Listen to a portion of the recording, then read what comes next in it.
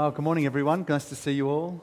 Nice to see you all this morning, and see a few new faces with us this morning too. So, welcome to you. I'm not sure if you've been here before, or this is your first time, but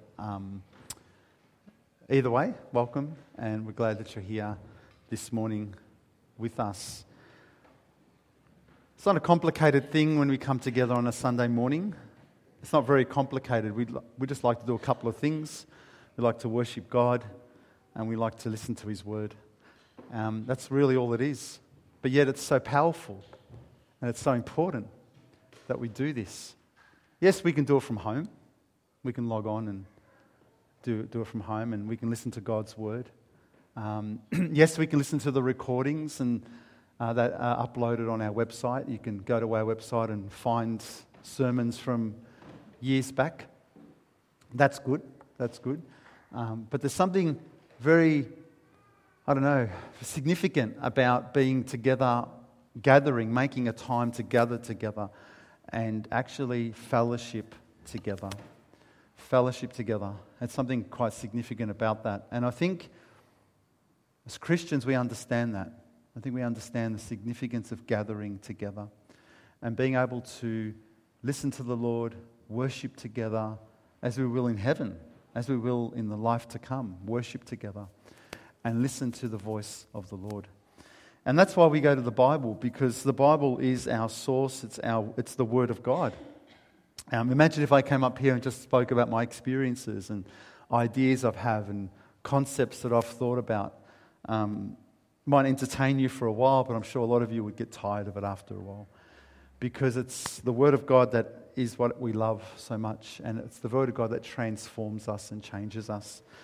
So I pray this morning that not only do you continue to know and grow the Lord Jesus Christ more, but even this morning there is a deeper appreciation of God's Word and what it says and what it is for us.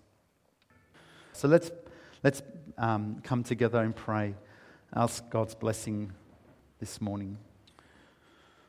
Father, we thank you, Lord, that we have all the promises that you give us in your word.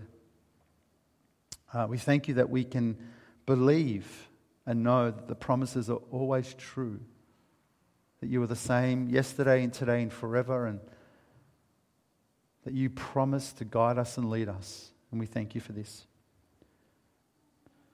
Father, we just thank you for the word this morning. We pray that you speak to our hearts, that our hearts are really open to a real deep appreciation of what you say.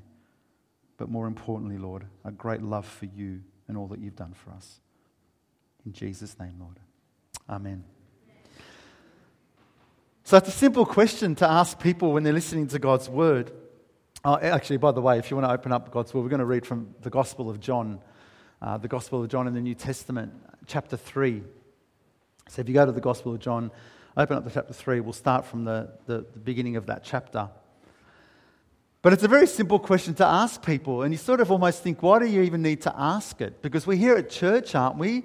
We came to church, didn't we? But if I ask a simple question like, is your heart open? Is your heart open this morning to receive God's word? It's almost like I'm being critical of you. It's almost like I'm saying, well, maybe their hearts aren't ready to hear God's word. And then that's when you'll say to me, but I'm at church, aren't I? Surely if I'm at church, then I would be ready to hear God's word. Well, the funny thing is that it's not always the case, is it? That the weird thing about human life and humanity is that it's not always the case that we can present in one way, but deep down we're a very different thing. And we can go to places, but really we might not have the same readiness or interest that we ought to have. So I think the question's valid. I think the question's good. Are our hearts ready and open to hear God's word? And when we do that, I believe God is faithful. God is faithful to speak, because the word of God is what converts the soul. Did you hear that? It's the word of God that converts the soul. I can be motivational and I can be inspirational and I can say things, wow, that you hadn't heard before, and you think, oh, that's amazing. I haven't heard that concept before. And you can be temporarily excited about what you've heard. But it's the word of God that converts the soul. And when you trust in God's word, when you really trust in the word of God, then you begin to see what it can do in your life. See, what people do is this. They, for a season, look at what they see outwardly, and they either get encouraged or they get discouraged by the things that they experience and they see. It's the classic scenario. Someone comes up to me and says, I don't know about your Christianity because I've been to a church and I see what they do. Well, that's true, yeah. I don't disagree with you. You probably did go to a church and you probably did see some bad things. Yeah, because that happens. That's life, that happens. I'm not here to defend what other churches do, but I tell you the truth, if that person was just to look only at one person, and the Lord Jesus Christ and what He teaches in His Word, and opens his heart to trust Jesus alone, and is willing, then he or she will find the Word of God converts the soul. And so Jesus was all about that. Jesus was all about wanting to help people come to a place where they can trust God and His Word, and experience what everyone else or nobody else had ever experienced in history. What it means to know Jesus and what it means to know the work He did on the cross. What it means to have trusted in the blood that He shed for the forgiveness of sins. One thing that is absolutely clear, when someone receives or someone knows what it means to be forgiven of their sin, they understand the grace of God. We know absolutely clearly that their life can never be the same again. It has to change. When someone tries to do just better in life, then you may not notice a big difference in them. Someone tries to just do, turn a leaf. You may not notice long term anything really significant. You might for a moment, but not long term. But when someone trusts in the work of Jesus and says, Lord, you have to save me and forgive me from what I'm doing and what I've done, then to that person, they begin to experience what it means to be forgiven and what it means to be saved. And that is, you cannot not see that. That is something that is obvious to the people around them. And so when Jesus is in this situation, He's trying to communicate truth that, humanly speaking, is hard to understand. But He's trying to explain it so that people can receive it and people can believe it, so that their whole life can be as the Lord has called them to be. So I want to share with you this morning a story about an old friend of mine who I've known for years, and I've spoken about him before to you. You've probably heard about him before. In fact, I'm sure you've probably even read about him. He's an old friend of ours. His name's Nicodemus in the Bible. And Nicodemus is one of those characters in the Bible where people make reference to him, they speak about him, they refer to him in different ways. But who was he? Who was he? And why did Jesus specifically decide to speak to him what we're about to read? What was it about Nicodemus, this man, that Jesus said, I've got to tell you something, Nicodemus. I need to tell you something that the whole world is always going to quote me on again, because I'm telling you this. Because who did Jesus say, for God so loved the world? Because don't we hear that quoted all the time?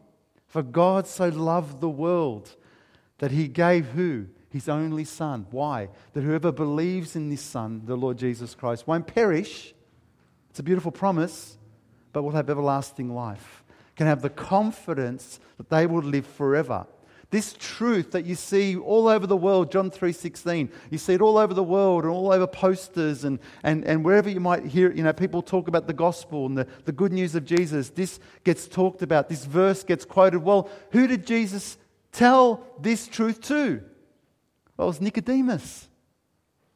Why did He tell Nicodemus this truth that would then be quoted in all history so many times? People would know it so well. Well, I want to share with you some thoughts about this beautiful brother of ours and what happens in this passage. So let's go to John chapter 3, verses 1 through to 7. So there was a man of the Pharisees named Nicodemus, a ruler of the Jews. This man came to Jesus by night and said to Him, Rabbi, we know that you are a teacher of God, come from God. So you're a teacher come from God. For no one can do these signs that you do unless God is with him. Jesus answered and said to him, most assuredly I say to you, unless one is born again, he cannot see the kingdom of God. Nicodemus said to him, how can a man be born when he's old? Can he enter a second time into his mother's womb and be born? Jesus answered, most assuredly I say to you, unless one is born of water and the Spirit, he cannot enter the kingdom of God. That which is born of the flesh is flesh, and that which is born of the Spirit is spirit. So don't marvel that I said to you that you must be born again. And the passage goes on to talk about who Jesus is. It talks about the presence of Jesus. It talks about the promise of Jesus. It talks about the promise of transformation. And it goes on and he talks to Nicodemus about all these things, which we'll look at in a moment. But a remarkable passage. It's a remarkable passage that Jesus wants to tell Nicodemus something quite specific. And that's this: Nicodemus, if you want to have anything to do with me, and if you want to have anything to do with the kingdom, and if you really want to experience anything to do with the things of God, then you've got to be born again. And we, the church, over centuries, have made this concept very, very, well, anything we kind of want it to be over the years. And yet for Jesus it was very simple. Listen, Nicodemus, if you really want to know God, then you've got to be born again. Who is he telling? Who is he explaining this to? Why does Nicodemus even need to know this specific truth that we have to all know today? Well, what do we know about him? I want to share some things about Nicodemus. Before I get into this passage, I want to share some things about him to give you a bit of a context to who is even this guy that Jesus needed and felt the need to share this with him. Well, we know clearly from verse 1, the Bible says that there was a man of the Pharisees named Nicodemus, a ruler of the Jews. So we know straight away, very clearly from the Bible, that this man was in a position of authority. This man was in leadership. This man was from a popular group called the Pharisees. Most likely he was quite knowledgeable, probably reputable, probably someone who walked around with some sense of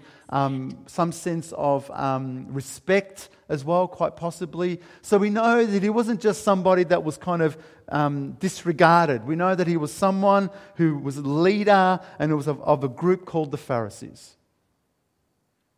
Well, that says something in itself, doesn't it? That Jesus was communicating to someone who should have known his stuff. Who should have understood things. It should have been clear to him these things that really, if he was interested, then this should be something that someone knowledgeable of the Pharisees, of leadership, should kind of get it. We also know that Nicodemus was somewhat sincere.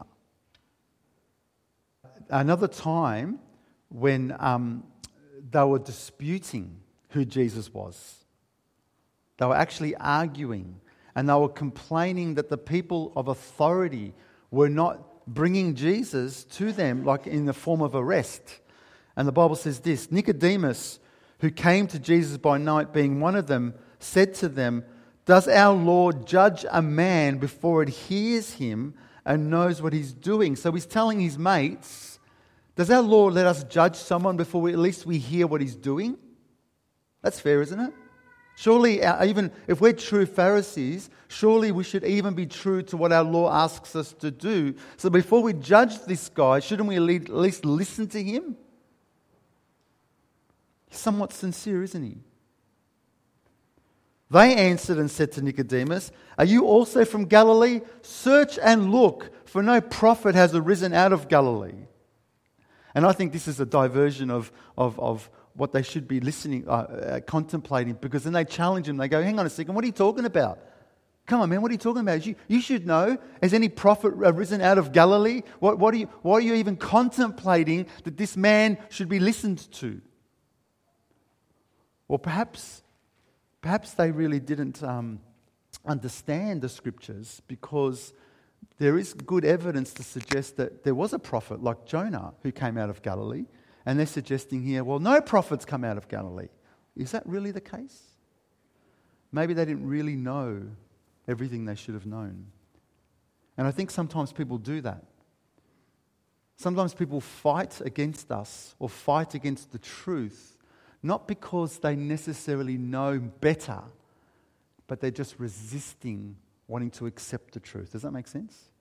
There's a resistance. And so they're grabbing at anything they can to prove an argument against the truth.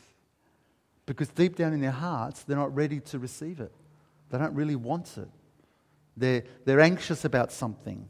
They think, what is it going to mean if I decide to be a follower of Jesus? And so they'll make arguments, not because the arguments are reasonable, it's because they're trying to find ways to avoid making a decision. And to those people, sometimes it's not worth arguing with. It's not worth fighting with, other than to love them and to keep sharing God's truth with them and be that example to Christ. So Nicodemus was somewhat curious as well.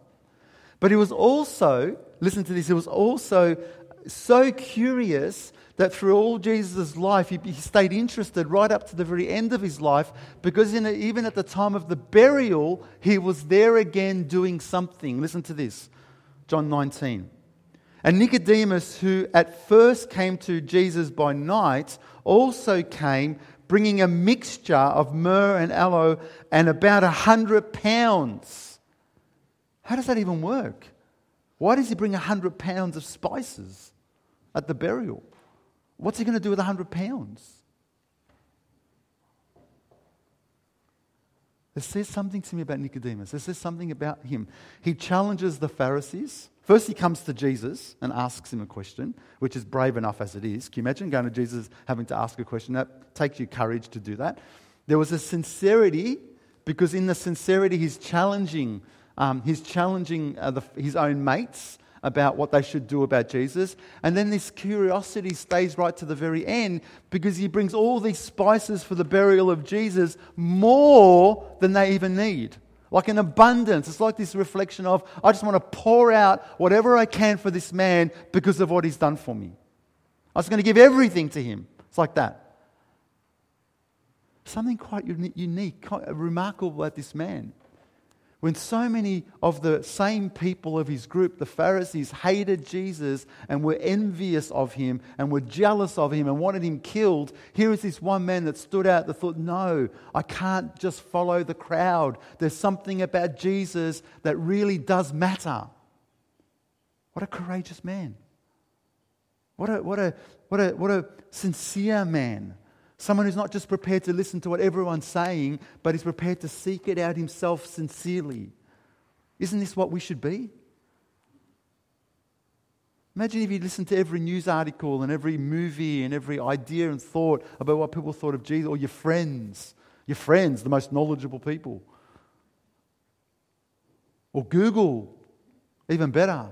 Imagine if you just believed everything you read and because it was popular to think this. Imagine this, you'd be destroyed.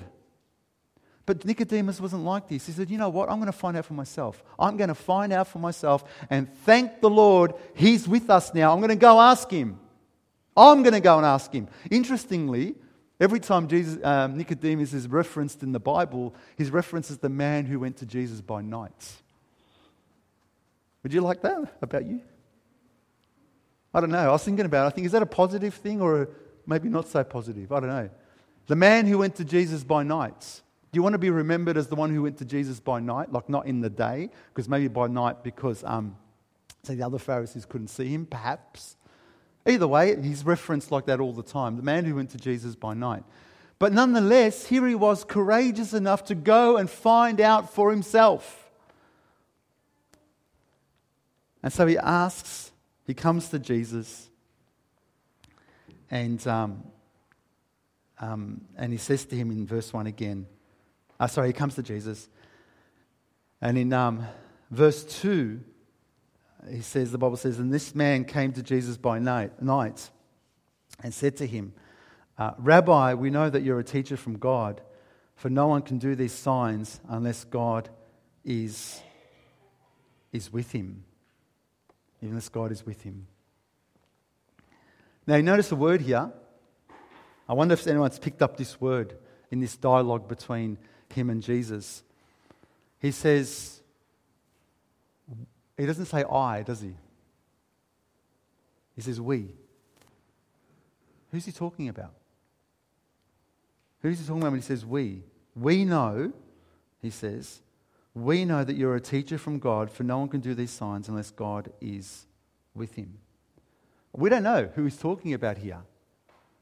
But maybe, I like to think this, maybe growing and brewing among the group of the Pharisees themselves, these religious leaders of the day, maybe brewing among them with a little group thinking to themselves, there's something about this guy.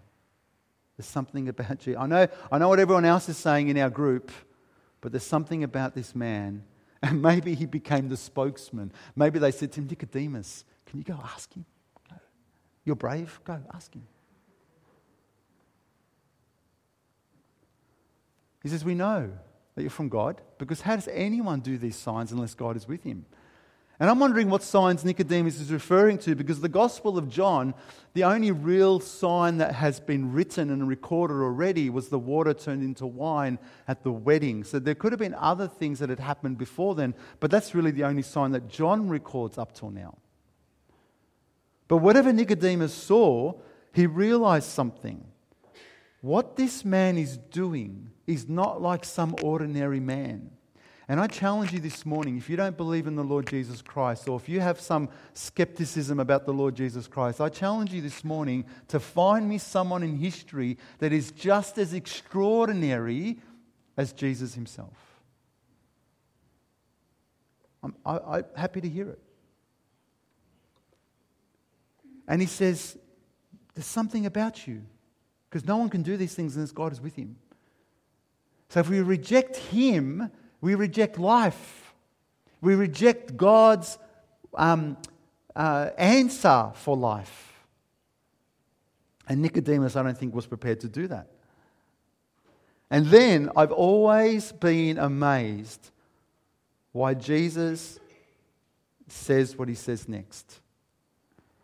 And I've contemplated, is it because John, as he wrote this, left out a whole bunch of conversation before Jesus got to this? Or is this exactly how Jesus answered Nicodemus? Like, is there more stuff that went on in between that verse and that verse? Because it's possible. Not every word was recorded. Is it possible? Or did Jesus just say to Nicodemus in verse 3, the Bible says, and Jesus answered and said to him, most assuredly, I say to you, unless one is born again, he cannot see the kingdom of God. There's so many ideas and so many concepts why Jesus got straight to the point. But I like to think this, that what he saw in Nicodemus was a man who was courageous enough to come and speak to him, a man who was sincere enough to be interested, a man who was genuine enough to want to find out the truth, that he sees a man here that is not necessarily worried about knowledge and more knowledge and more knowledge, but just wants to know the truth. And the truth is this, Nicodemus, you have to be born again. Come, if you really want what you're looking for, and if you really want what you're seeking, I'm going to give it straight to you. Make sense? I'm going to tell you as it is. I'm going to give you the truth that the whole world is going to be speaking about forever. You need to be born again. And I love it. Because Jesus doesn't go into sort of knowledge and more knowledge. Let's get into this theologically because you're a Pharisee, you're a teacher of the law. You expound the law. He doesn't sort of go into that. He goes straight in and he says, Nicodemus, can I just tell you right from the start? You just got to be born again. Now this is interesting. Because Nicodemus was a religious man, wasn't he? He was a religious man. He was a learned man. He would have known the scriptures. He would have known about God. He would have taught about God. He would have shared about God. He was a religious man. He was part of a religious community, so they would have always been sort of sharing things about God as well. He would have probably people have gone to him for questions about God. So there's a lot of things about Nicodemus that reflect who you and I are today. Religious, part of a religious community, learned, know about God, and it was all these sorts of things. But yet to that person, Jesus says, stop. You can have all this. You can be religious. You can be part of a religious community. You can know about God. You can learn about God. You can speak about God. But you've got to be born again. All right, what do I do with this information now? It's not just good enough to be part of a community that's religious. It's not just good enough to be part of a church that calls itself Christian. It's not good enough just to like Christian things or to learn about Christian things that seem to be entertaining or even exciting. What Jesus says to Nicodemus is this: you can have all these things, Nicodemus, and they're all very nice for a time, but you need to come to a place where you are born again. That would have been confronting for him.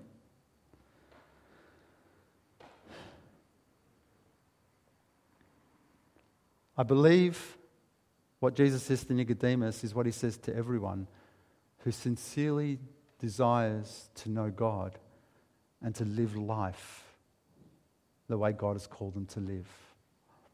I believe in the same way Jesus told Nicodemus, who was somewhat religious, he tells us the same thing, that if you want to live and you want to know life, then you have to be born again. The good thing is that born again is not a religion. That's the good news. Isn't that great? Imagine going from one religion to another. And born again isn't a title. I'm born again.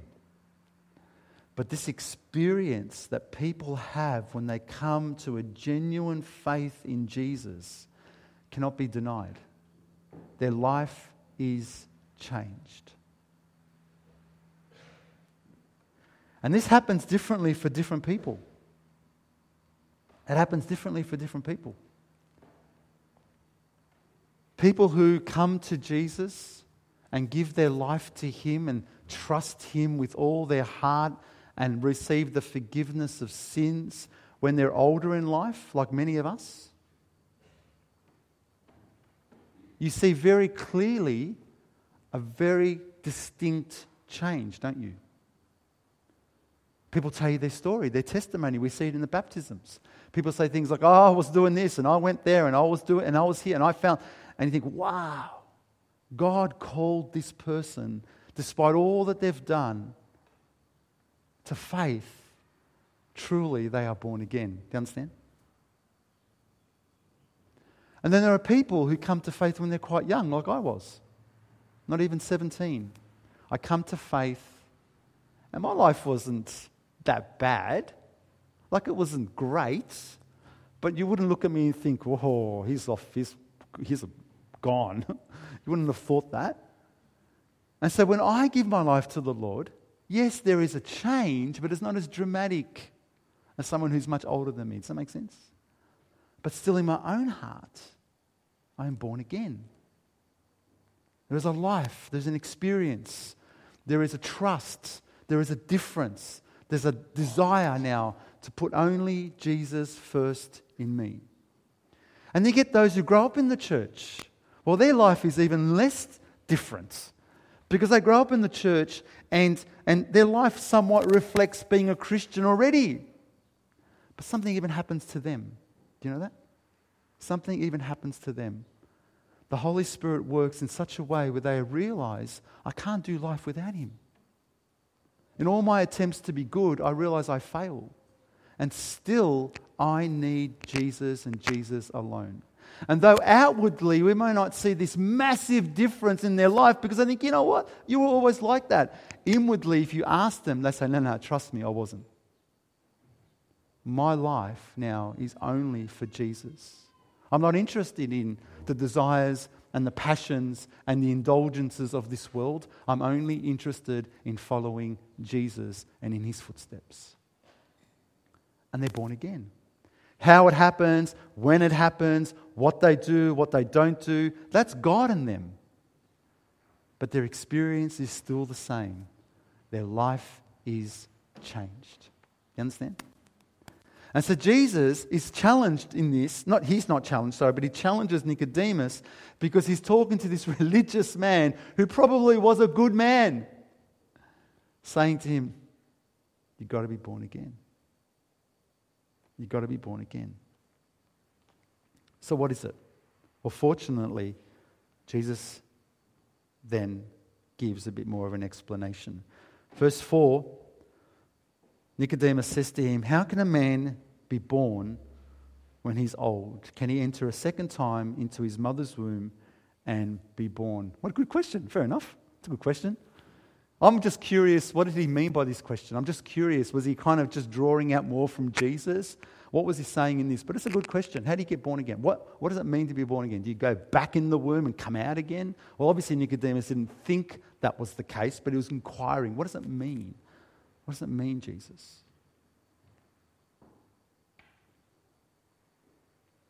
And I love when people don't get something and they're humble enough to say, I want to know more what you're saying. I don't get it. I don't understand what you're sharing. I don't understand what you meant by that. And they're humble enough to say, can you help me understand it more? How beautiful. So here we have a man, sincere, courageous, humble enough to ask the question. And Jesus is so willing to explain to him the very truths of God.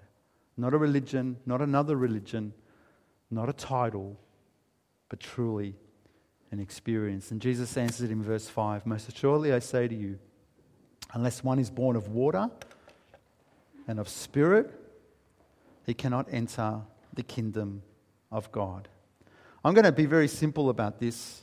I don't want to complicate this. But Jesus is saying something very simple to Nicodemus. If you really want to know life, then you need to be born of water and you need to be born of spirit. This needs to be your experience. Because my desire, my heart's desire, brothers and sisters, is this. Not for anyone in our church to know the facts about God and be comforted with that. Not to find comfort in knowing they are part of a church who cares for them and find comfort in that. But they themselves know without a shadow of doubt that they are born again. That's what I want you to know. Not a title, not a religion, but you know what it means to have trusted God so much that your life is like it is new. Now you explain to me, how does someone be part born again? How does that work? Who decides that they want to make Jesus just part of their life? Can someone be part born again? Can someone be part born? So the beauty of this is Jesus saying, this is what it is. You trust me and your life is changed. You trust me with all your hearts. And when you do this, there is a transformation. There is a new creation. There is a spiritual birth that now understands what it means to live with Jesus at the center of everything that we do. Not partly, but completely. Because we're born again. Do you understand? This is my desire. So he says, so you need to have, you need water and spirit. Now I think Nicodemus, being a Pharisee, would have had an idea what Jesus was talking about. And I think what Nicodemus would have understood is that Jesus was referring not to some sort of water baptism, but he would have been referring to something of what the water is a reflection of or a symbolism of. And it's very simple. I think what Nicodemus would have done, he would have understood what Jesus was talking about because he would have understood the scriptures Let me tell you what it says in Ezekiel 36. God says this, "And then I will sprinkle clean water on you, and you shall be clean. And I will cleanse you from all your filthiness and from all your idols." See what God's doing that in the Old Testament? God's using water as an image or as a symbol that I'm going to clean you. Do you understand? I'm going to clean you. And Jesus is saying to Nicodemus, very simple. You need to be born of water, God's cleansing, and to be born of the Spirit, God's transforming. Understand? And God's sealing. And I think he would have understood that. So now he's challenged again. What does he do with this? But Jesus goes on and explains it further. Verse 6. "That which is born of the flesh is flesh, and that which is born of the Spirit is spirit." And again, I want to make this very simple. To know and to be assured that our faith in Christ is not part born again, it is born again. Because we've trusted and placed Him at the center of everything in our lives. And therefore, the birth spiritually has happened in our hearts. Jesus said, let me give you a hint of what happens. When you're born of flesh, then you're flesh. Everything you do is just what humans do. Did you get that? Everything you do is what we call the flesh does. Everything flows out of a place of humanness. You can't expect someone who is born of flesh alone to do anything that was remarkably spiritual. Their life will reflect that of humanness. So when someone who was born of flesh says to me, "No, I'm not going to let go of that grudge that I've got for that person," and I think, well, they're not even a Christian. How do I expect them to? I'd love them to. And I think they could at least try. But it flows out of humanness, doesn't it? No, I'm not going to stop doing that thing that I love so much doing just because you say it's not right. Well, okay. Because what flows out of them is humanness, the flesh. That which is born of flesh is flesh. I'm not going to expect, though I would like to see something of a change in their life, but that which is born of flesh is flesh. But listen, to the one who is born again, that's not what dictates their life, does it? Because the one who is born again, that which is born of spirit is spirit. Now, I expect to be speaking to that person and for them to say, you know what, it's so challenging to stop this grudge that I have, but I know by the power of God I'm going to do it. Because now the Holy Spirit lives within me. And that which is born of spirit is spirit. I see you have the new birth. I see that you are born again. Do you understand what I'm saying to you? Because now that which is born of spirit is spirit. And so it is wrong for one who is born of spirit to lock themselves in with a mindset and a heart and attitude that says, like the one who lives by the flesh. It's not right. Because they are born again. And you should rejoice and take courage and take heart that you're not born of flesh if you are born again, but you are born of spirit. And this is your hope and this is your victory. Lest you find yourself trying to just make your life better, which is disastrous for anyone who tries to make their life better like a Christian without experiencing the new birth. It's like putting a new cloth on an old garment. What happens? It tears. You can't do it. You can't just try and get better without the new birth. You need to trust in the saving, powerful work of Jesus, because you, like Nicodemus, come humbly, come sincerely, come courageously and say, Jesus, I need you. I don't care what everyone else thinks, but I need you. I need you alone, because you are able to save my soul. What does Jesus say to finish?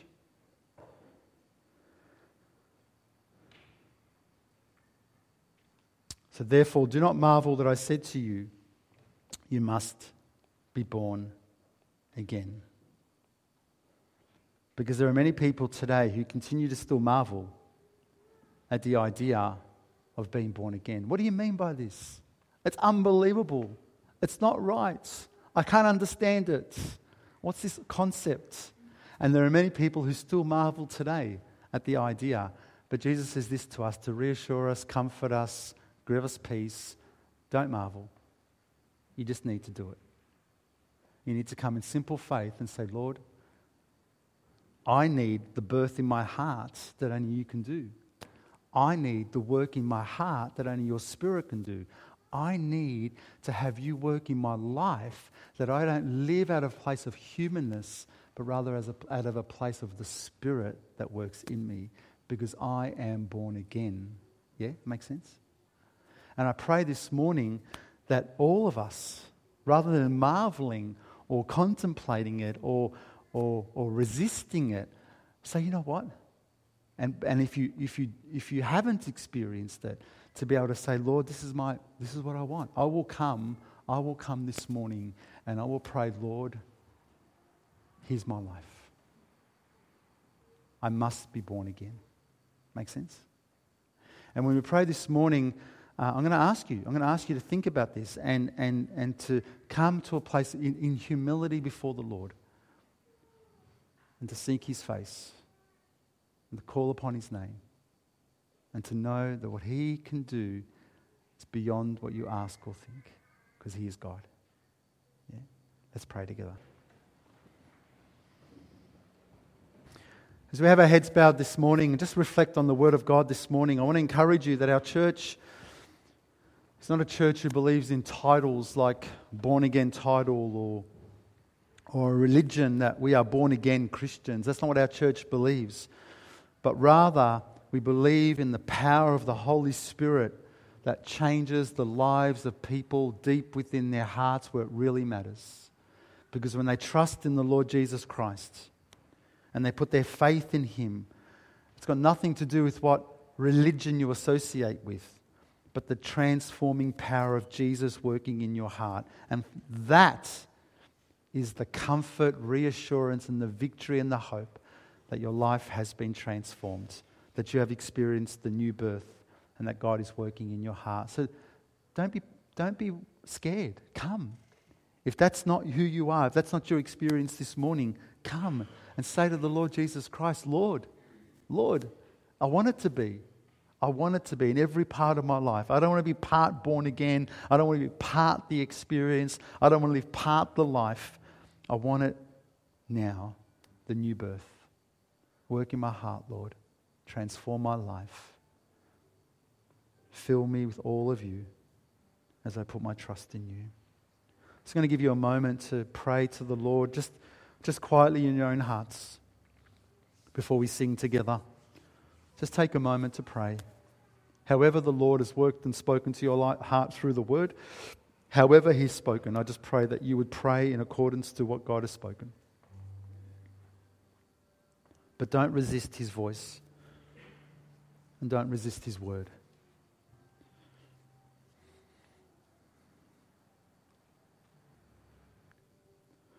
God is good and God is faithful, that he would send his only Son, the Lord Jesus Christ, into this world to die on the cross for our sins.